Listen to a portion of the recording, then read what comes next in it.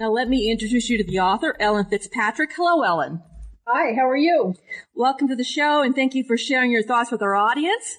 Before we get into your timely book, which is very timely, I think our audience will be very interested in what you have to say. Tell us about yourself, your background, and how you came to write The Highest Glass Ceiling. Well, I'm a historian. I've been a professor of history here and there, most recently for the last 20 years at the University of New Hampshire. My fields are in modern American political and intellectual history, and also I have taught women's history over the years. And I became interested in the project really out of a sense of kind of divide between my two areas of interest, that is, historians who had worked on the American presidency had not written much about women, understandably. There wasn't a lot to say, or so it seemed. And historians of women had not written much about the American presidency, again, for understandable reasons. So that's how I came into this project. In your introduction, you tell us that over 200 women have sought the presidency since Virginia Woodhull sought the presidency. Who are these women, these 200? You don't really talk about them, but I was curious. Are they like most other women or most like other politicians? Did they do it because they were women or in spite of being women? What was driving? Do you have any kind of profile? Is there a profile of these women? Well, I didn't really look closely at all of them, but I did create a kind of universe with my research assistant of all of these people who had surfaced over, a century and a half. And it was remarkable to me that there were as many as they turned out to be. Most of them were third-party candidates, kind of fringe candidates who showed up on state ballots. They didn't gain any kind of traction. And we don't know as much about them as we ought to know. I think there's a great project in there for someone else, I might add. But there were quite a large number of them. And they often emerged out of third parties, particularly in the 20th century. The Socialist Workers' Party, the Communist Party, often had women in their leadership and nominated them at times for vice president or for president. And so, we don't know as much about them as I wish we did. But I thought that number was very interesting. I had no idea it was that many. I was floored by it myself. And, as I said, I think it's a great project for someone to look at further. Now, you zero in on three women, Victoria Woodhull, Margaret Chase Smith, and Shirley Chisholm. Why these three? These three, it seemed to me, emerged out of particular and important historical moments. And in that process, in the convergence between their own ambition, their historical moment, and the larger political, struggles of their time, they sparked a conversation about the notion of a woman president.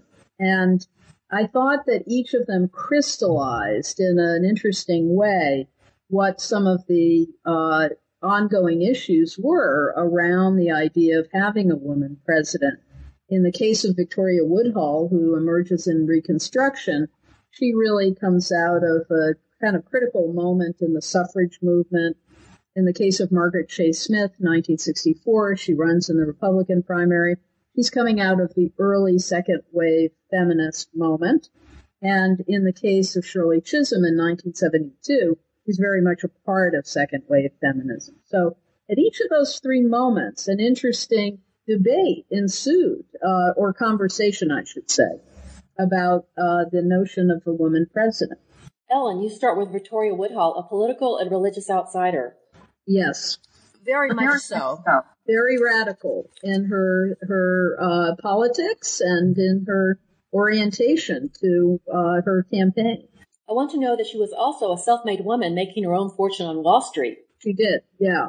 She's one of the more interesting, eccentric characters in the history that I write about, and I became very fascinated by her. She's well known to scholars of American women's history as mostly for her advocacy of free love, 19th century style. She was a sexual radical, which to her really meant that marriage should be able to be dissolved and that women should be able to go on to have other relationships, and that a relationship should last only as long as it was meaningful and fulfilling.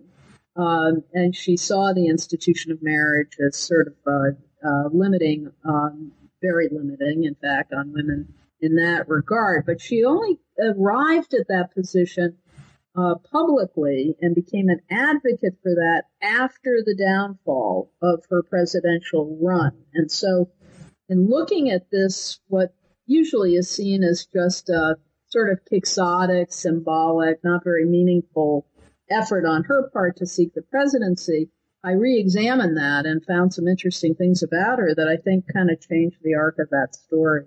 Tell us something about her personality. She was a big personality and apparently, by all reports, a very attractive woman. She was in her 30s at the time that she declared her intention to run for president in 1870.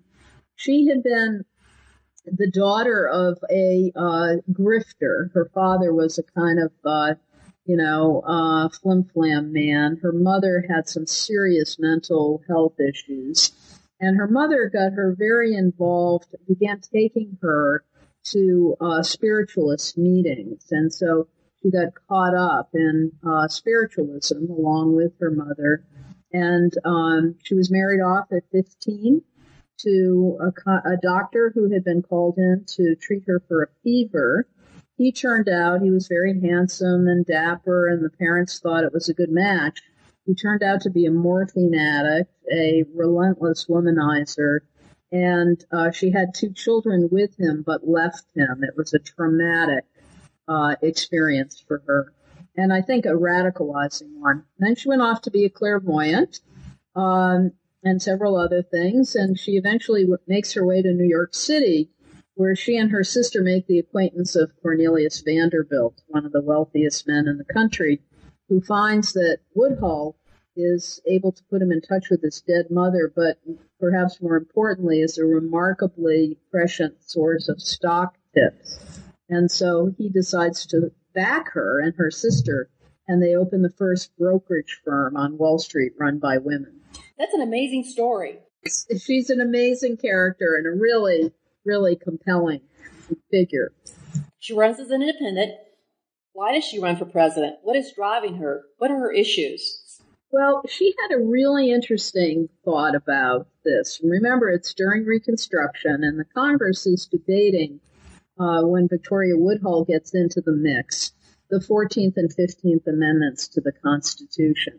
And the suffrage movement was quite divided on this question because, of course, the 14th Amendment was giving citizenship to African Americans, and the 15th Amendment essentially conferring the right to vote, or making sure you couldn't prohibit it on the basis of color, race. So in any case, the suffragists wanted to get women enfranchised under the 14th or 15th Amendments, and when that didn't work, they sought a 16th Amendment. This is in 1869, 1870, that would enfranchise women. And Woodhull gets involved in the suffrage movement right at that moment. And she does 2 things that are interesting. First, she, picking up on the ideas of others, this wasn't entirely original to her, but she gets support from other male politicians in this idea. She wants to argue, and she goes before Congress to argue, first woman to appear before a congressional committee, to argue that women were already enfranchised under the terms of the 14th and 15th Amendments, and she just wants Congress to issue a declaratory act saying that they are covered by these amendments. Can you imagine if that had happened in 1870? It took until 1920 for women to get the vote. So she doesn't win, but she made a big splash in this appearance and in putting forth this petition. So she goes from there to developing she had this insight that maybe it would be easier for people to, instead of wrapping their head around the cause of women's equality, they might be able to wrap their head around a candidate who embodied that cause. And here she actually made the comparison to Lincoln and said, maybe people in the abstract could not, reject slavery, but they could embrace Lincoln. And so maybe they can't embrace women's equality, but they could embrace a woman presidential candidate. She, in other words, could embody a cause. And she puts herself forward as a candidate for president to do that. How was her campaign received? Well, there was a tremendous amount of attention paid to her, and that's what's so fascinating about Woodhull. She really sparked a lot of conversation. There are hundreds of articles about her in this period in the newspapers discussing not only her, but this whole concept of a woman being president. And her position was, I can't vote, but I could be voted for. And so even though she couldn't vote for herself, she didn't see any reason why people would be prevented from voting for. And so what's fascinating about Woodhull is there was actually less sexism in those articles talking about her in 1870 than there was about Margaret Chase Smith in 1964. During Reconstruction, it was a time of great upheaval, and people were saying, well, we've seen the end of slavery. We've seen the enfranchisement of African American men. This, maybe this is next. And, of course there was ridicule and there was some hostility, but there was a great deal of intrigue and interest as well. What were her political views besides that she was a woman running for president? What other progressive ideas was she promoting? Yeah, the fascinating thing about Victoria Woodhull is that even though she was herself, she became extremely rich as a result of her speculating in bonds and gold and her stock ventures. She became very, very wealthy.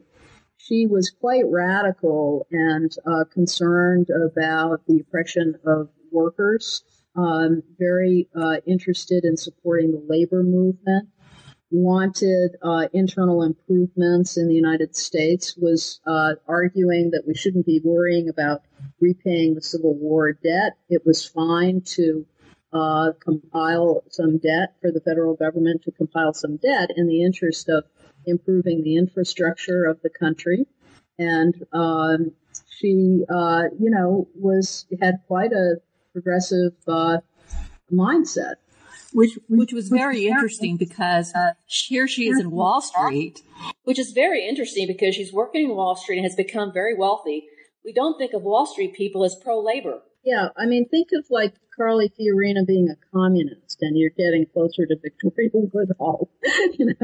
I know this is impossible to put these two things together, but this was what she was like. I mean, she in fact, joined an internationalist group after her presidential run, and she was very, very radical. What happened to her campaign? She ends up in prison. What happened? Well, things didn't go well. She did some interesting things. She was very savvy. She started her own political party, which was there to promote her candidacy, the Equal Rights Party. And then she set up her own media operation. She created her own newspaper, which she claimed was nonpartisan except for one thing. Its central focus was to make sure that she was elected president. So other than that, it was completely neutral. But it was an interesting journal that she established, the Woodhull and Claflin Weekly, it was called. And that promoted her presidential candidacy. And she lectured, and she was widely sought after on the lecture circuit. So what happened was, again, getting a lot of attention. I mean, this was very much a long shot. She wasn't going to be elected, but nonetheless, she was, hitting some fastballs. And what happened was that her mother who was a very troubled woman and was living with Victoria Woodhull and her second husband, a Civil War veteran named Colonel Blood. There's a kind of Dickensian quality to these characters in her story.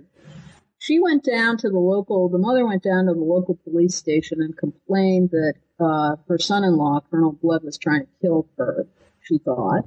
And the police began to investigate, and they discovered that Victoria Woodhull was living with two men, her current husband and her former husband. So not only Colonel Blood, to whom she was married, but Dr. Woodhull was also in the household. It turned out that Victoria Woodhull had brought him in. He was a morphine addict. He was dying at this stage of his life. It was towards the end of his life. And she considered it an act of charity. She was looking after him. But it erupted into a huge scandal that this woman in Victorian America was living with two men. And that hit the newspapers. And she was greatly criticized as being a woman of loose morals or, lacking in virtue.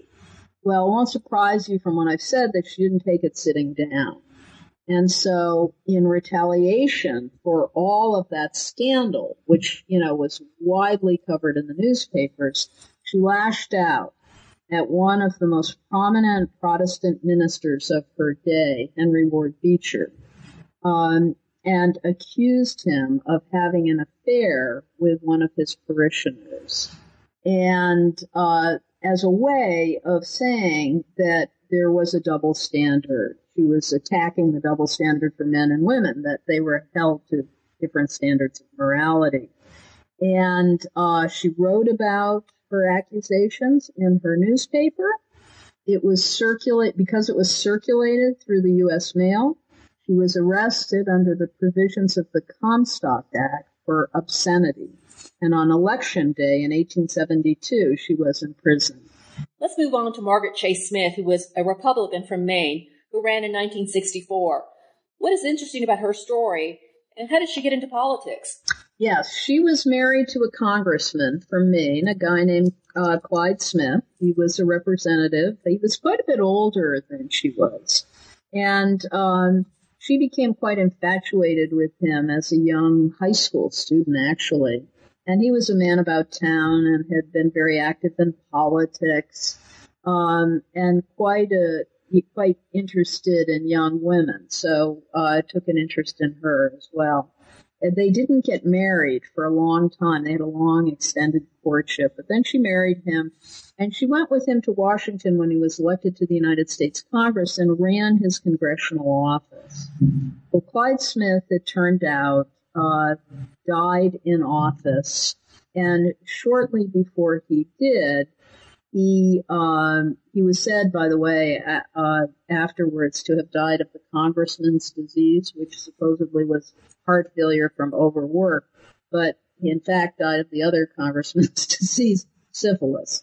He had an advanced case of syphilis. I shouldn't say that, actually. I mean, I don't mean to cast aspersions on our congressman, but you get the point that she was not fortunate in her choice of husbands in the case of Smith. So, in any case, shortly before his death, he wrote to his constituents and issued a press release and said that he hoped in the upcoming election, he was up for re-election, and of course there'd be a special election held because he died in office, that they would vote for his wife because she shared his values. She knew them.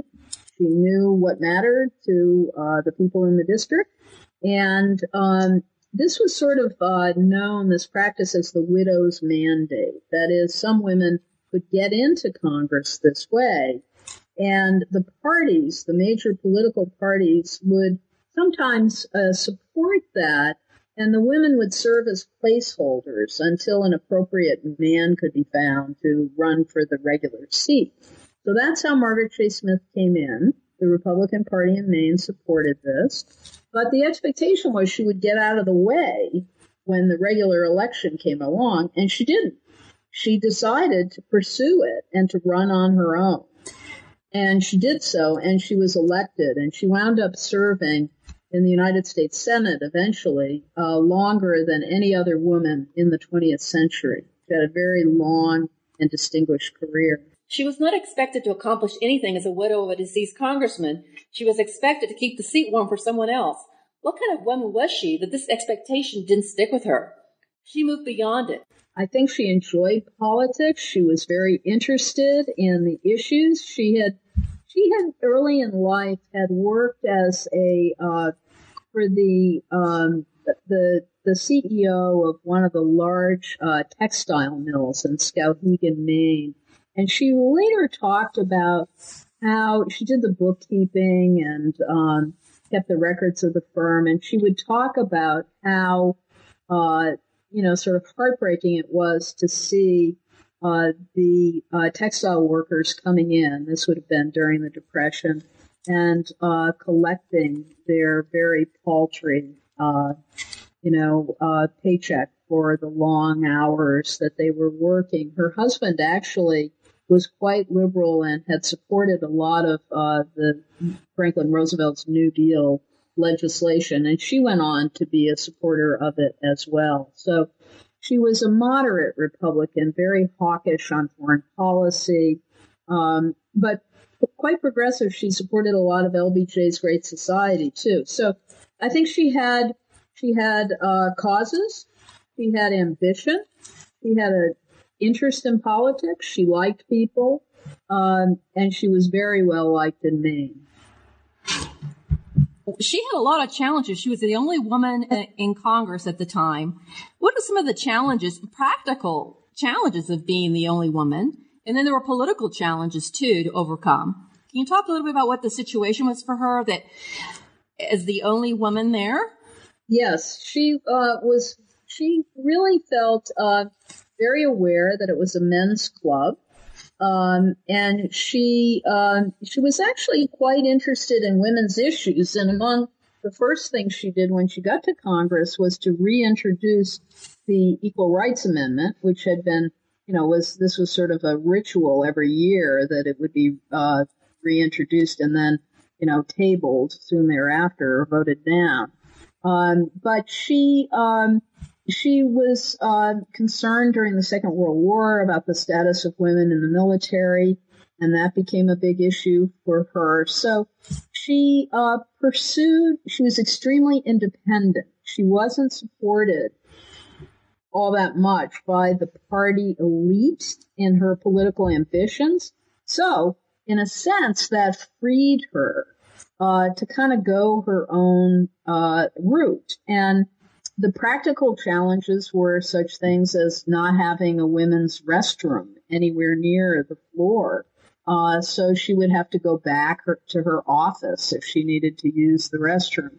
And, it was very much a male-centered place. She didn't challenge that head on, but she conducted herself with great fortitude and with this steely independence that really won the admiration of her colleagues and the voters. Well, she also was in a situation where she was not married.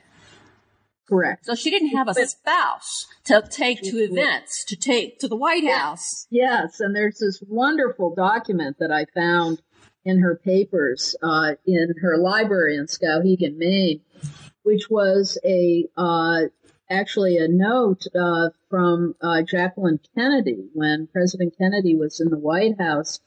And it's saying that, Margaret Chase Smith had been invited to a dinner dance at the White House. And the note from Mrs. Kennedy said, that the evening was likely to run late, that there was not only going to be a dinner, but there was dancing afterwards. And if she would like to invite a man to go with her, to just send the name on. And what was incredible about this was not the note from Mrs. Kennedy, but the note to Mrs. Kennedy from Margaret Chase Smith thanking her profusely and saying that it was one of the most thoughtful things that had been ever done in all of, for her, in all of her years of serving in the Congress, that someone would have thought of her, being comfortable in that setting, and that maybe she would want to bring someone with her. Yeah, I thought that was a really interesting scene that you described. Now, she was a champion for women, but she also, I want to bring this point. She was a champion for women, but she bristled at the idea that she was a feminist. Right. She rejected the label, which for her generation was very much associated with, probably, I think, for her, the feminists of the early 20th century. And not, of course, with the modern women's movement, although she rejected the label then, too. So that's right. She didn't, her issue was this, and I think not atypical for women of her generation. She didn't want people to think that she cared about the cause and rights and needs of women above everyone else. She did care about women's issues, but because she was a woman in the Congress and in political life, I think she was afraid of being dismissed as a single cause or single issue candidate, as if, you couldn't be a female holding office and have a whole range of interests and concerns, as is true, of course, for male politicians. So that was her worry, that somehow she would be marginalized because of her sex if she was too closely identified with women's issues. And remember, without a large, boisterous, aggressive women's movement like second wave feminism was to support her in the 1930s and 40s and 50s. Now, in 1964, she decides that she's going to run for the presidency. Now, she's got a lot of things going against her, besides being a woman. The issue of money. You have to have more and more money to run for president. What is her base? What is her, her voter base that got her that far? She had been in Congress for a while. She'd been a senator. Now she's going to run for president. What is her base? Well, she's got incredible loyalty in Maine, and part of her base is coming out of, she was actually quite supportive of labor, and the trade unions weren't real happy with her and voting for Taft-Hartley, but otherwise she had quite brisk support from organized labor.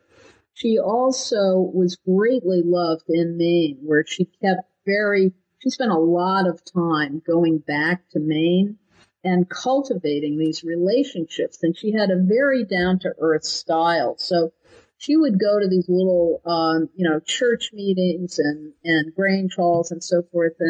And people would come in and would greet her. It was like, hello, Margaret, very, very, very down-to-earth. And she also was helpful in bringing defense dollars into the state of Maine, which, of course, had the Bath Iron Works. It had an air station there. And those were a welcome source, of course, of jobs and higher wages. So she did a lot of good for Maine and was greatly appreciated for having done it. And a third, I shouldn't hesitate to mention this, but perhaps it should have come first. She had a lot of support from organized women's groups. She had herself been very involved in the General Federation of Women's Clubs, and although they were nonpartisan, a lot of club women really got down to work for her when she ran for office and campaigned vigorously for her. Yeah, of all the women that you talk about, she's the one that really reminds me the most of Hillary Clinton. Just so many things about her. But I want to just ask you about how did the social and political situation change from Woodhull's time in 1870 to when Smith was running for president? And what were the issues that were a little different? The situation was different. What's the difference? Oh, it's a big difference. It's a very different historical moment. We're in the middle of the Cold War, of course. And Margaret Chase Smith was very much a hawk. From really World War II onward, she was very, very supportive of an expansion of the American national security state, essentially. And so she, and in fact, she eventually was defeated in 72 over her ongoing support of the American presence in Vietnam, of the Vietnam War. So she was a hawk on foreign policy, which didn't hurt her during the Cold War period. And in terms of domestic issues, as I mentioned, she was quite supportive of LBJ's Great Society. She was a supporter of the civil rights legislation. And, so I would say, moderate to at times liberal on domestic issues and quite aggressive, really aggressive on foreign policy. And have to add, she also stood against McCarthy. Critical thing, because this really made her reputation eventually. When she did it, however, she was extremely courageous, and she stood up to McCarthy before anyone else in the Senate had done so. In just a few months after McCarthy had given his famous speech in 1950 in February in Wheeling, West Virginia, announcing that he had the names of communists that were currently serving in the State Department. And he was pursuing these investigations. By June, she stands up in the well of the Senate and challenges him. And she was able to enlist a few senators to sign on to her declaration of conscience, which is what she called the statement. But she stood up and, without ever using his name, talked about the recklessness that was abroad, really, and the way that in the land and the way in which people's reputations were being destroyed on the basis of no evidence, and really talked about that this was no way for the Republican Party to try to gain power through what she called the four horsemen of calumny. She was, it's quite a remarkable speech. Let's talk about Smith's presidential campaign. What were her obstacles that she was not able to overcome? Issues of money and other things. Yeah, Margaret Chase Smith thought that she could run a national presidential campaign, or tried to, in the way that she ran for office while she was in Maine. And she would not accept campaign contributions, for example. And she would send back even a $1 bill with a note of thanks saying, I don't accept donations. So she also is very proud of her record in Congress, that she had missed almost no votes. And she was always present to vote on whatever pending legislation came before the Congress. So she was determined not to let her presidential ambitions interfere with her service as a senator. That had to come first, she said. So she's going to try to campaign while being in Washington, not accepting campaign donations. She also said she would make no campaign promises. So here's a woman who's basically saying, I can't be bought or sold. I just am not, I don't operate that way. And politics, presidential politics, even though we didn't have all those primaries in 1964, we had some. And it was becoming the case that it required more and more money because of the impact of mass media to run for president and get yourself known and get out there. And none of this was compatible with the approach that Margaret Chase Smith was taking. Okay, let's move on to Shirley Chisholm. Chisholm was the first black woman to seek the presidency, and she was dealing with the double challenge of trying to overcome race and gender, and to also overcome her people seeing her campaign as largely symbolic. She was serious. This was not just a symbolic move. So can you talk about Chisholm and how she got into politics and what kind of personality she was and what her political vision was? Well, Chisholm was the first African-American woman to be elected to the Congress. And she had entered Democratic politics really in the 1940s when she was a student at Brooklyn College, and she began attending the meetings of the local 17th Assembly District Democratic Club, which was run by an Irish political boss and his machine. And the neighborhood and the area in Brooklyn represented by this district was becoming, over time, increasingly African American. But they were, the citizens were sort of cultivated at election time, but their problems otherwise, she felt, ignored. So she was very concerned about issues of economic inequality. She was virulently anti-war. And here you see a big difference between her and Margaret Chase Smith. Shirley Chisholm gave her maiden speech in Congress by saying that she would not vote for any appropriation bill that had any money in it for military defense. So, she was so opposed to the war in Vietnam and so outspoken about it.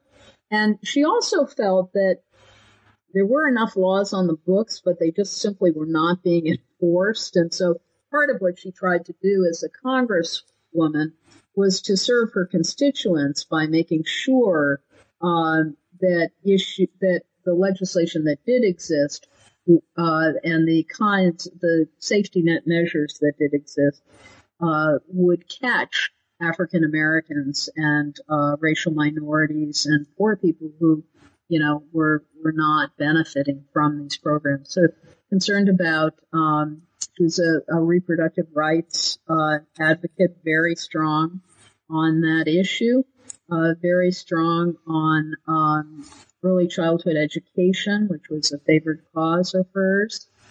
So, a remarkably progressive woman. Now, Chisholm had to deal with the fact that she was African American and she's a woman. How did she use her gender as a political asset?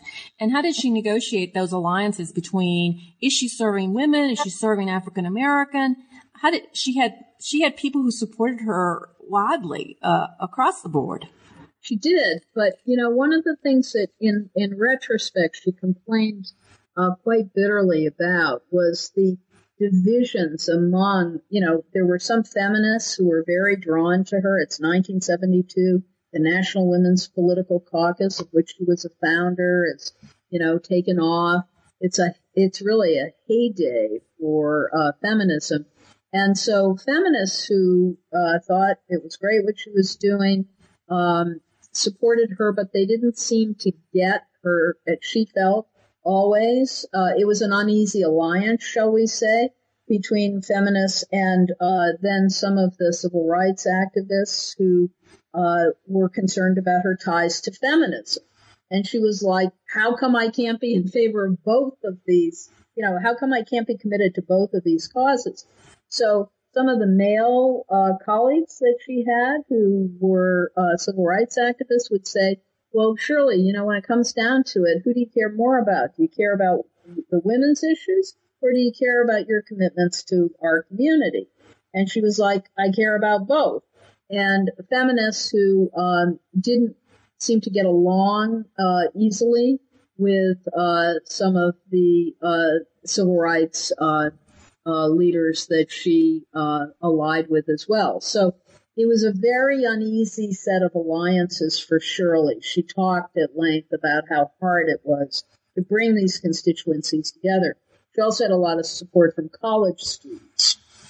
But she was quite hobbled in her campaign as well by the lack of financial support, by the lack of support from, the inner circle of the Democratic Party, and her difficulty in really mounting a campaign that could be effective in the primaries, which, again, by 72, this involves quite a bit of money. Tried to fund her campaign on her American Express card. Not recommended, by the way, unless you have a very high credit limit. One thing that you talk about is the fact that all these women, and these three women that you focus on, a lot of their challenge was structural. It wasn't that they didn't have the grit or the determination, or they weren't ambitious enough or intelligent enough, or any personal sort of failing. but they were entering into a structure, a political structure that was very difficult to navigate unless you had a lot of money, a lot of connections, and were really savvy in just the political machinery. Well, and, the overarching difficulty was also the fact that the public opinion polls showed that there was a lot of resistance among Americans to the idea of there being a woman president. And I feel that part of this came from the fact that the American presidency as a role combines, two important and central features. The president is both head of state, but also commander-in-chief of the military. And there had long been doubts about whether women were equal to that task. And once we become a nuclear power, the Cold War is underway, there are all these doubts like, would a woman, quote, push the button? Geraldine Ferraro was asked this famously when she ran as Walter Mondale's running mate. And she replied on Meet the Press, would you be asking me that question if I wasn't a woman? Your doubts are coming from the fact that I'm a woman. So that was a big barrier for any woman who was running. The public opinion polls only began to shift in the late 60s and early 70s. And so the political parties were like, are we going to nominate a woman with all this resistance to even the idea of it? It was, they didn't want to put their money on what they felt would be a surefire loser. Also, how did women historically responded to women candidates? Were women any different from men? They just kind of followed with the sort of the standard opinion about women in that position. They became different, but not until really the 1970s. In fact, there were some periods when these polls were taken where men were more supportive of the idea of a woman president than were women. So certainly the notion that women, you have a woman presidential candidate and all women are going to be enthusiastic and vote for her, well, that's been clearly disproven in the current election. And it was equally outlandish, historically. That's never been the case. But what happens in the 1980s is a gender gap, a clear gender gap begins to emerge. And women do start voting differently in presidential elections than men. And they also vote more often. They turn out in these elections more often, and they more often vote Democratic than men do. And so in time, this helps to the changing of the rules in the Democratic Party after the disastrous 68 convention, in which decisions are made that, now the state delegations have to include more minorities, they have to include women. That begins to open a way for more women and minorities to enter into the higher circles and the deliberations of the Democratic Party and eventually the Republican Party. And that makes it possible for women to get some traction. Okay, so now we're going to talk about the current election. I can't let you go without talking about the current election. We've got Hillary Clinton here who ran in 2008 against Obama for the Democratic position. Now she is the Democratic candidate for president. And money doesn't seem to be a problem for Hillary. She apparently is, by the way, amazing. But she's being attacked, of course, for this. Right, but she doesn't have that problem that women in the past have had. Right. She's got experience. She's got grit. What are her challenges? She's got the gender gap on her side. And she's also got a man she's running against a man who is almost like an uber, man, super macho kind of guy. Right. Which enhances, I think, maybe her position in some way. So what do we have here? Well, we got a very interesting situation in which I think one of the most fascinating things about all this is that Hillary Clinton has overcome the obstacles that sunk every single woman who came before her. That is, she was able to put the money together, completely unheard of. at the level. Elizabeth Dole was forced out on this. Carol Moseley Brown was forced out on this. Patricia Schroeder. Along comes Hillary. She's able to raise the money. She's also got the experience at all levels, as Secretary of State, in the Senate. She got the national profile through the 2 terms of her husband's presidency when she was First Lady. Now, that came with a lot of baggage, obviously, but it also made her it gave her national recognition that any presidential candidate to really compete has got to have, and she got that too. People forget that, Hillary Clinton has figured, the Gallup poll takes this poll of the most admired women in the world by Americans. Hillary Clinton has appeared on that list more times, I think 20 plus, than any other woman in America since the poll was first conducted. So she really became very well known to American people. And she had the support of the elite of the Democratic Party, also very hard to come by. And she got that in part through the Clinton machine and the connections that she made through her husband, but also from running in 2008 in those primaries and amassing more votes than any candidate in a presidential primary in American history ever got, male or female. 15 million votes or 18 million votes in 2008. Incredible. So she was able to show the party elite that she could get the votes, that she could overcome that barrier. So what's remarkable is that in this particular campaign, each of those assets have become the grounds of tremendous criticism. So she's got the money, but she's being attacked for being too close to Wall Street. She's got the support of the Democratic elite and the party elite, too insider, too establishment, too Washington based.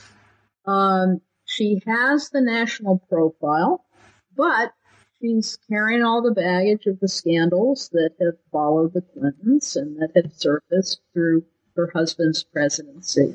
Has the foreign policy experience, but is being tagged with what some perceive as the failures of the Obama administration foreign policy, with her vote for the war in Iraq. So, these assets have been, kind of turned on their end. I can tell you that without those things, she wouldn't be in the mix. So take it or leave it, like her or hate her. Without them, we wouldn't be having this conversation about her. Okay, what do you think if she gets elected, if she becomes president of the United States, how is this going to affect women in America? And I'm a little skeptical about whether it's going to make that much of a difference. One of the reasons is, of course, is what happened with Obama was being the first African American president. It seems like 8 years later, we have race issues that are even worse than when we started. Yeah. And so I'm not sure if having a woman president is actually going to be anything beyond just a symbolic breakthrough through what you call the glass, the highest glass ceiling. It's not going to solve the problems of women's inequality in the world and all of the issues that we know to exist still, and the barriers that we would all like to see, I assume many would like to see removed. And in the case of Obama, I don't think that the racial problems are worse. I think they're more out in the open. If you look at the racial history of this country, the election of the first African-American president was a highly significant threshold to have crossed. And I feel the same way about Clinton, whether she makes it or not. The election of the first woman president will be equally significant.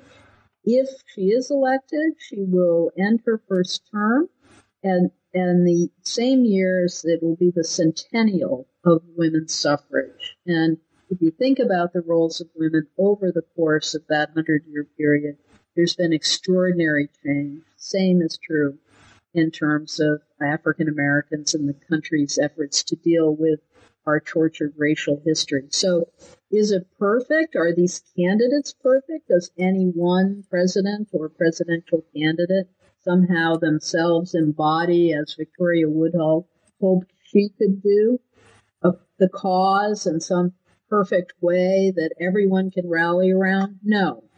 But nonetheless, I do think that the crossing of the threshold matters. It isn't going to solve all those problems, but it does remove the sense that we are a fully democratic society, at least in appearance, that one can somehow break into and compete and win occasionally, and in these political contests. And I do think that matters. So do you think that Hillary Clinton's gender will any way impact how she does her job? And that seems like a sexist question that I'm asking.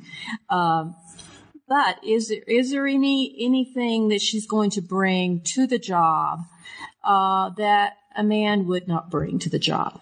And I really ask that because I think a lot of people are asking that question. I think inevitably it will, and that she is very much a product of her generation. And, the aging baby boomers, myself among them, who lived through the changes of the modern women's movement, her commitments to reproductive rights, her commitments to women's health issues, her strong interest in family and children's issues as well, I think should make a difference between someone who does not share those views. Yeah, I do think that will matter. I think it is true, as you suggest, however, that there's going to probably be a lot. We're not going to see, the whole gender issue is now resolved. We're going to hear a lot, and it's going to be very unpleasant. And there may be an uptick in sexism in the conversation around her, but she's a pretty tough customer, and she'll survive that, and I would imagine would deal with that pretty well. And let me add here that all of these women that I have written about, or I should say, none of them would have said vote for me because I'm a woman, but all of them would have said, you can't factor it out of who I am and what it is I have tried to do with my political life. And that's true of Hillary Clinton as well. Well, thank you, Ellen, for a wonderful conversation. And thank you to our listeners for tuning in to another edition of New Books in Gender Studies. I welcome your comments. You can contact me through my website at lillianbarger.com. This is your host, Lillian Barger.